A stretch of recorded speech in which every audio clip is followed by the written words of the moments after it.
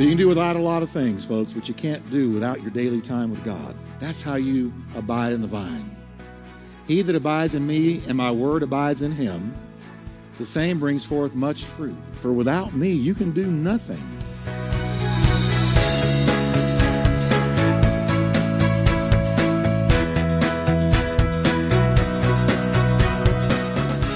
Welcome to Life Talk with Dr. Jeff Wickwire, author and founding senior pastor of the exciting Turning Point Church in Fort Worth, Texas. Pastor Jeff is known for his heartfelt and practical proclamation of the Scriptures. We are so glad you joined us today. So stay tuned as Pastor Jeff teaches, encourages, and challenges you from the Word of God.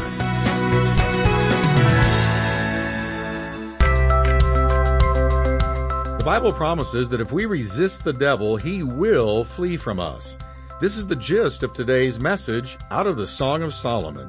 Hi, everybody. Welcome to Life Talk. I'm Jeff Wickwire, and thanks for joining us. Today, we're continuing the series, The One That Got Away, taken from the incredible Old Testament poem, The Song of Solomon. We ended last time with the Shulamite, who is a picture of the church, having endured an all-out campaign of seduction on the part of Solomon, who is a type of the tempter. In spite of the tempter's strongest efforts, the Shulamite remained resolute in her loyalty to the shepherd, her beloved. This was a new experience for Solomon. He had fawned and flattered. He had drawn from his deepest resources to win her over. It had gone on and on. Only once had the Shulamite been able to interrupt him long enough to tell him it was all an accident. She had never intended to put herself where he could tamper with her. But now it was her turn. The tempter had stopped at last and had no more to say. The appeal to flattery was over. Now today we're going to see the application of firmness in the Shulamite's fidelity. As we look at her, let's allow it to strengthen our own firmness and fidelity to our great shepherd, Jesus Christ. So let's go right to part 2 of the message, An Hour of Testing.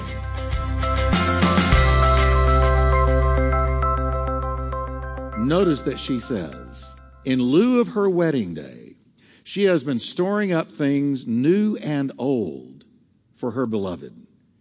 Her love for him has been there for a long time. Do you see what she's saying? I have stored things up for the person I'm going to marry.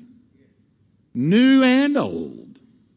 In other words, when that person comes along, they're going to get things from me no one else has. That's what she's saying. I've been waiting for the one. And when that happens, I've been storing things up. And nobody has accessed them. Nobody has gotten them. And no one will until I'm married. That's what she's saying. Now, what about us, the church? What can we give the Lord? He has everything, right? I mean, God has everything. He's omniscient. He's omnipresent. He's omnipotent. He's very God. He's deity. What can we possibly give to the Lord that he doesn't have? If this Shulamite had stored things up for her beloved, don't forget she's a picture of the church that is waiting to be finally married at the wedding supper, marriage supper of the Lamb. And so what can we store up for our beloved, the great shepherd, in glory? What can we store up? What can we give him that he doesn't have? We can give him 2 things that he's going to prize beyond anything else. Are you ready? We can give him the fervor of our love and the fruit of our life. That's what we can give the shepherd. On that great day when we see him face to face, we can say, Lord, I didn't lose my first love for you. I stayed in love with you. I kept my love for you. I didn't allow myself to get seduced by the Solomons of this world. I didn't allow myself to be pulled away by the lure of the court women. I didn't allow myself to be talked into another love. But I stayed true to you. Church, let me tell you, Jesus is near. He is at the door. And when he comes to get his bride, don't you want to be able to say to him, Lord, I stayed in love with you. I kept my love burning for you. I did not allow myself to be seduced away. I saw other people backslide. I saw whole denominations walk away from you and your word, but I didn't do it. I kept my heart. I stayed in the word. I stayed in prayer. I stayed in church. I stayed in fellowship. And I said no to the tempter, and I did my very best to walk with you. Now, Lord, here, let me give you what I, both new and old, what I have stored up for you. Here's my love. And here's the fruit of my life. Guess what? I lived my life for you. You know, I can look back. When I was 18 years old, I started preaching. I'm much older than that now. And through thick and thin and lots of ups and downs and many severe attacks, I still stand here tonight by the grace of God, loving Jesus because he first loved me. And I can look at the vast majority of my life has been given to serve him. Now, I'm not bragging on me because, listen, if he hadn't touched me, I can't even imagine where I would be today. But because he touched me, the vast majority of my life on earth has been serving him. I can't remember not preaching. I can't remember not ministering to people. I'll say it, 42 years. Woo. Something else.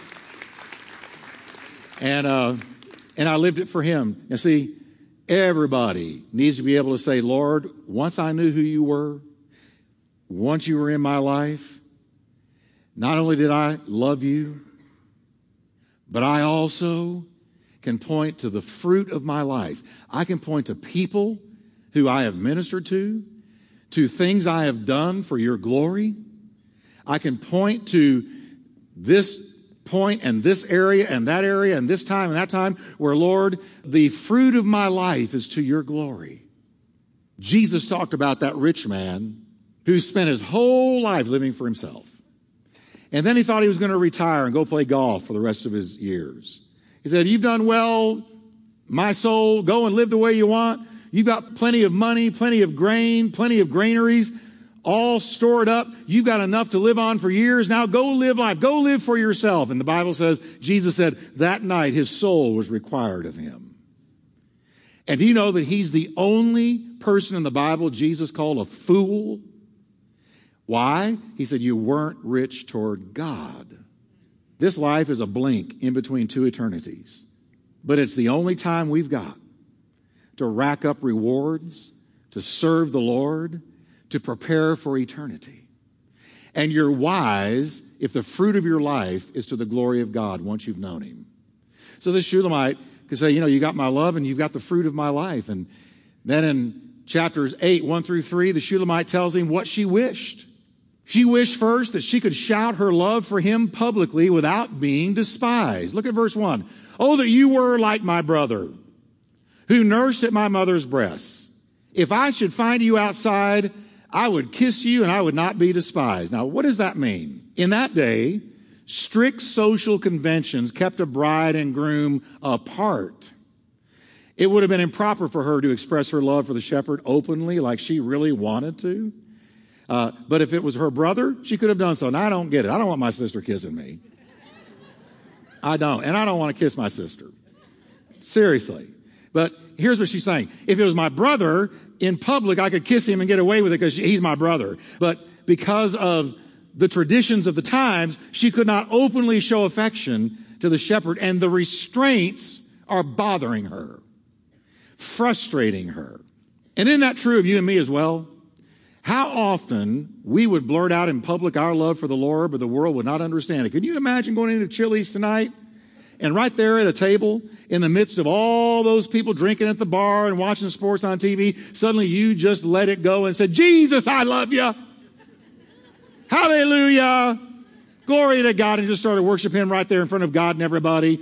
Wouldn't they look at you like, where are the men in white suits?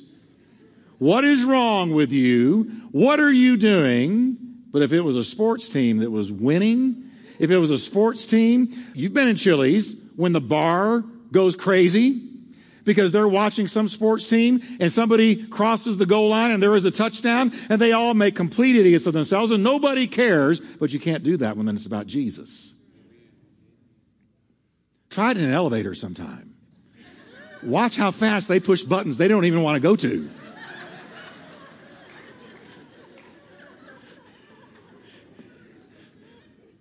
Seriously. Oh, I love you, Lord. Just get into an elevator. Oh, I love you, Jesus. Thank you, Jesus. Man, they're going to be clawing the walls, pushing. That's what she's saying. I can't openly express my love for him. It's just such a true picture. Isn't it strange our society has no problem with the loudest expressions of fanaticism if it relates to sports, as we just said. You can yell, shout, cheer, wave your arms, dance a jig, put cheese on your head, paint yourself green. Wear Tony Romo shirts. Anybody still wearing one of those? Okay. But not so when it comes to the Lord. You can wear Romo in great big letters, but wear Jesus. Then too, she wanted to share her love for him privately without being disgraced. She wished they were married. 8 verse 2. I would lead you and bring you into the house of my mother, she who used to instruct me. I would cause you to drink of spiced wine, the juice of my pomegranate. Again, in that day, to take a man home or even so much as to her mother's house would have been an unthinkable liberty. That's just the way it was back then. And then to give him spiced wine would have been out of the question. The Shulamite is wishing that the marriage day would hasten so that society wouldn't any longer be able to intrude between her and him. Now, I'm going to make a little prediction. As the coming of the Lord draws near, the real church, the blood-bought, true, Holy Spirit-filled, Bible-believing, Christ-loving church is going to begin to experience these kinds of feelings. I am so tired of the restraints of this world. Now, I'm not talking about suicidal thoughts. That's another thing. It's totally different when you love the Lord so much you want to go home. I'm talking about we're going to begin to experience these kinds of feelings. You know, this world has lost all of its luster. It is a dark, dark place that rejects my shepherd. And as the time draws near, there is going to begin to rise up in God's church these emotions. Oh, Lord, I wish you would come. I want to be with you. I'm tired of the restraints, tired of the persecution, tired of all of the obstacles between me and you because of this world. Lord, I want to be with you. Furthermore, she wished that she could show her love for him passionately without being defiled. In other words, she wanted him sexually, but she did not want to fornicate. Can I just put it bluntly? That's what she's saying. Verse 3, his left hand is under my head, his right hand embraces me. What the Shulamite wanted was totally proper within the bonds of marriage. She was looking beyond the moment to the future, when all restraints would be removed forever. Married. There's a place of love for the Lord Jesus Christ where these very emotions are experienced. Has our longing for the Lord, let me ask you, has our longing for the Lord at times, can you remember a time when it has simply welled up in almost inexpressible longing and desire for him? Do you ever have a moment where you say, Lord, I wish you were here in person? Or I wish I was there where there was no more restraints, no more walls, no more obstacles. Have we ever felt like trampling on every social restraint and shouting aloud? Let's do this together. We're in church. We can do it. Ready? 1, 2, 3. Jesus, I love you. Woo.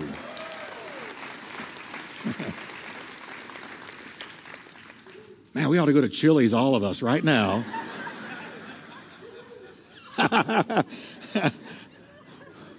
just let it go. Watch them all run out. Take over the restaurant. But didn't that feel great? Yeah. Has the longing for the consummation of all things in glory at times become overwhelming? Have you ever experienced that? Do you know that Paul the Apostle expressed just such a feeling in a letter to the Philippian church? He was torn between two things. I'm going to either go home and be with the Lord or I'm going to stay with you. Now here's the verse. He says, if I'm going to go on living in the body, this is going to mean fruitful labor for me. Yet what shall I choose? I don't know. I am torn between the two. I desire to depart and be with Jesus, which is better by far. Do you hear his heart? Just pause a minute. The great apostle's heart. He loved Jesus more than anything in the world. He said, you guys need me here.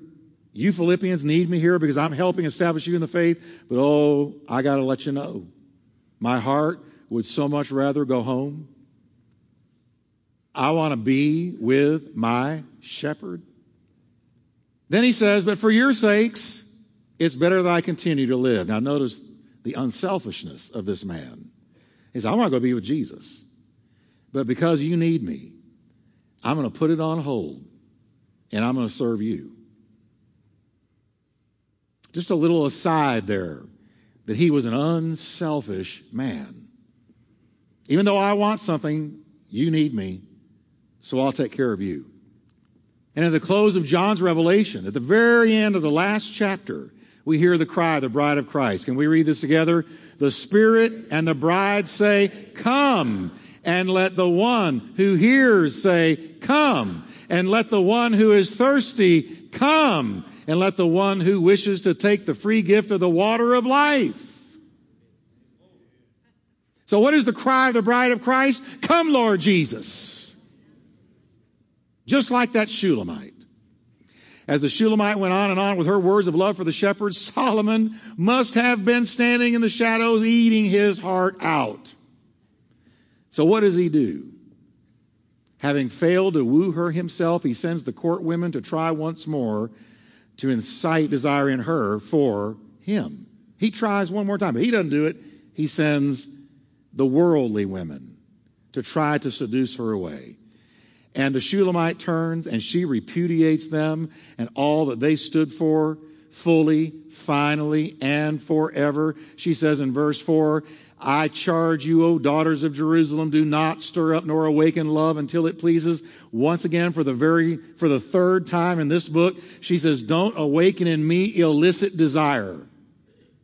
I resist illicit desire. The court women are told to leave her alone and stop seeking to divert her love for the shepherd to Solomon. And again, I'm reminded, we're up against a very persistent tempter. Church, you got to know, the devil wanted to take her love away from the shepherd and transfer it to him.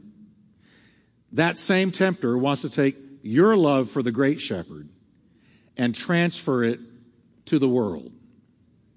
The things of this world, lust of eyes, lust of flesh, pride of life. That's the design of the tempter. When you love Jesus, we've got to know we get a bullseye painted on us. I have a card that I send to pastors. It's two deer standing in the woods. One of them looks normal, the other one looks normal, except he's got a big bullseye on his chest. And the other deer says, bummer of a birthmark, Hal. Because he's targeted. Can I tell you, listen, we're not playing a game. We're in a spiritual warfare. And the tempter, when the tempter hears us say what we just did, I love you, Jesus, he puts a bullseye. And his intent is to take the love you have for him and sully it and scandalize it and dilute it and transfer it to love for other things. And he never gives up. He never takes a vacation. He might suddenly assume a very low profile and you may be going along like, wow, this is great. I must have defeated him finally because I haven't been attacked in so long. Life is good. Hey, don't kid yourself. He's sizing you up, walking around like a roaring lion seeking whom he may devour. Always be wise and discerning of the devil's attempts to get at you. His agents, like the court women, are always working for him. Any expression of love on our part about our great shepherd will most certainly be followed by a fresh attempt by the tempter to bring about a fall. Do you know that? But I got good news for you. If you walk with the Lord Jesus and keep your love for him. I told our staff the other day, I said, staff, we're playing hardball now. Now we're all in the staff room. We're all standing up and we pray after every staff meeting. I said, we're playing hardball. We're ministering to 2,000 plus people a week. And not only that, but we're going out by radio to thousands of people every single day. we're playing hardball. And I said, here's what you can never, ever, ever give up. The day you let your devotional life fall to the wayside and you quit getting with God daily and getting into that word and getting into prayer and giving God your cares and your problems and getting full of His Spirit before you walk out the door, the day you let that go, it's only a matter of time before either something blindsides you and you cave because all the while you have not been involved in your devotional life, the inside of you has been weakening, or you will fall into sin. We are only as strong as our last time with God. So I said, staff, let's have an understanding. We get with God every day. We get with God first. I told them, I get with God. This is no pat on the back. I do it because I understand what I'm up against. I get with God in the morning before I eat. Not before I have coffee, but before I eat. I get my coffee, I go out on the patio, I take my Bible, and I dig into that word, and I let it feed my soul, and I feed on that manna. I gather that manna every single morning. It is the highlight of my day. More days than not, I cannot wait to get out there and start reading about how God moved and all the promises and feeding on that manna.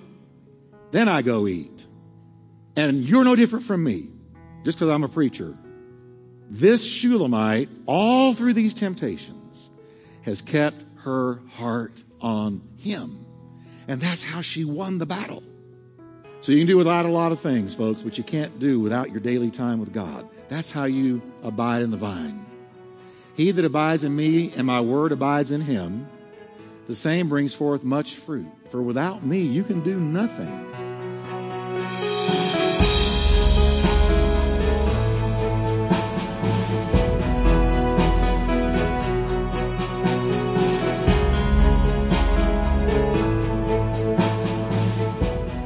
That's it for this time, and I want to take a moment to thank all of our Life Talk listeners and supporters for your prayers and financial assistance. You know, we receive so many encouraging emails and text messages and phone calls, and they really make our day. One person writes, "Just listen to you for the first time. The message couldn't have come at a better time for me. May God continue to bless you and thank you for all you do. Looking forward to listening to your next teaching."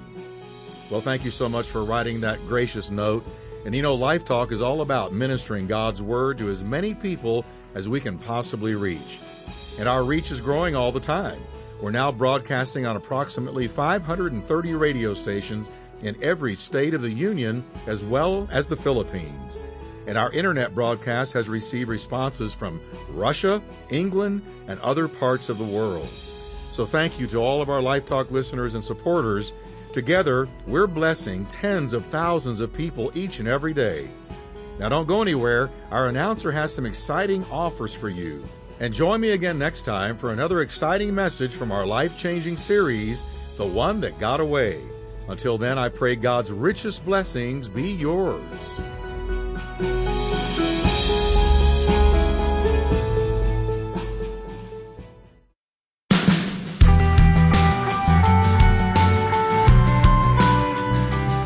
Hi, this is Jeff Wickwire, the host of Life Talk Radio, and I've got some exciting news for you. It's been in my heart for quite some time to see our Turning Point worship team produce their own Christ-exalting music. And you know what? It's finally happened.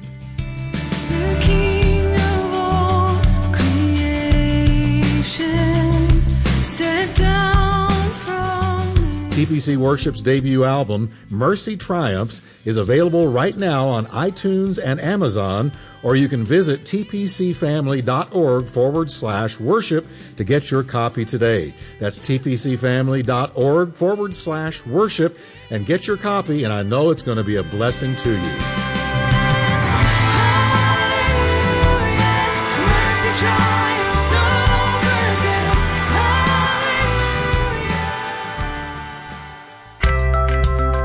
An Hour of Testing Continued is the 9th message of Pastor Jeff's series, The One That Got Away. You can own a copy of this 10-CD set for just $50 plus shipping. Log on to lifetalkradio.us or call us toll-free at 877-884-3111. Get your copy of today's message for just $5 or purchase the entire series The One That Got Away, for only $50 plus shipping by logging on to lifetalkradio.us or calling us toll-free at 877-884-3111 for more information.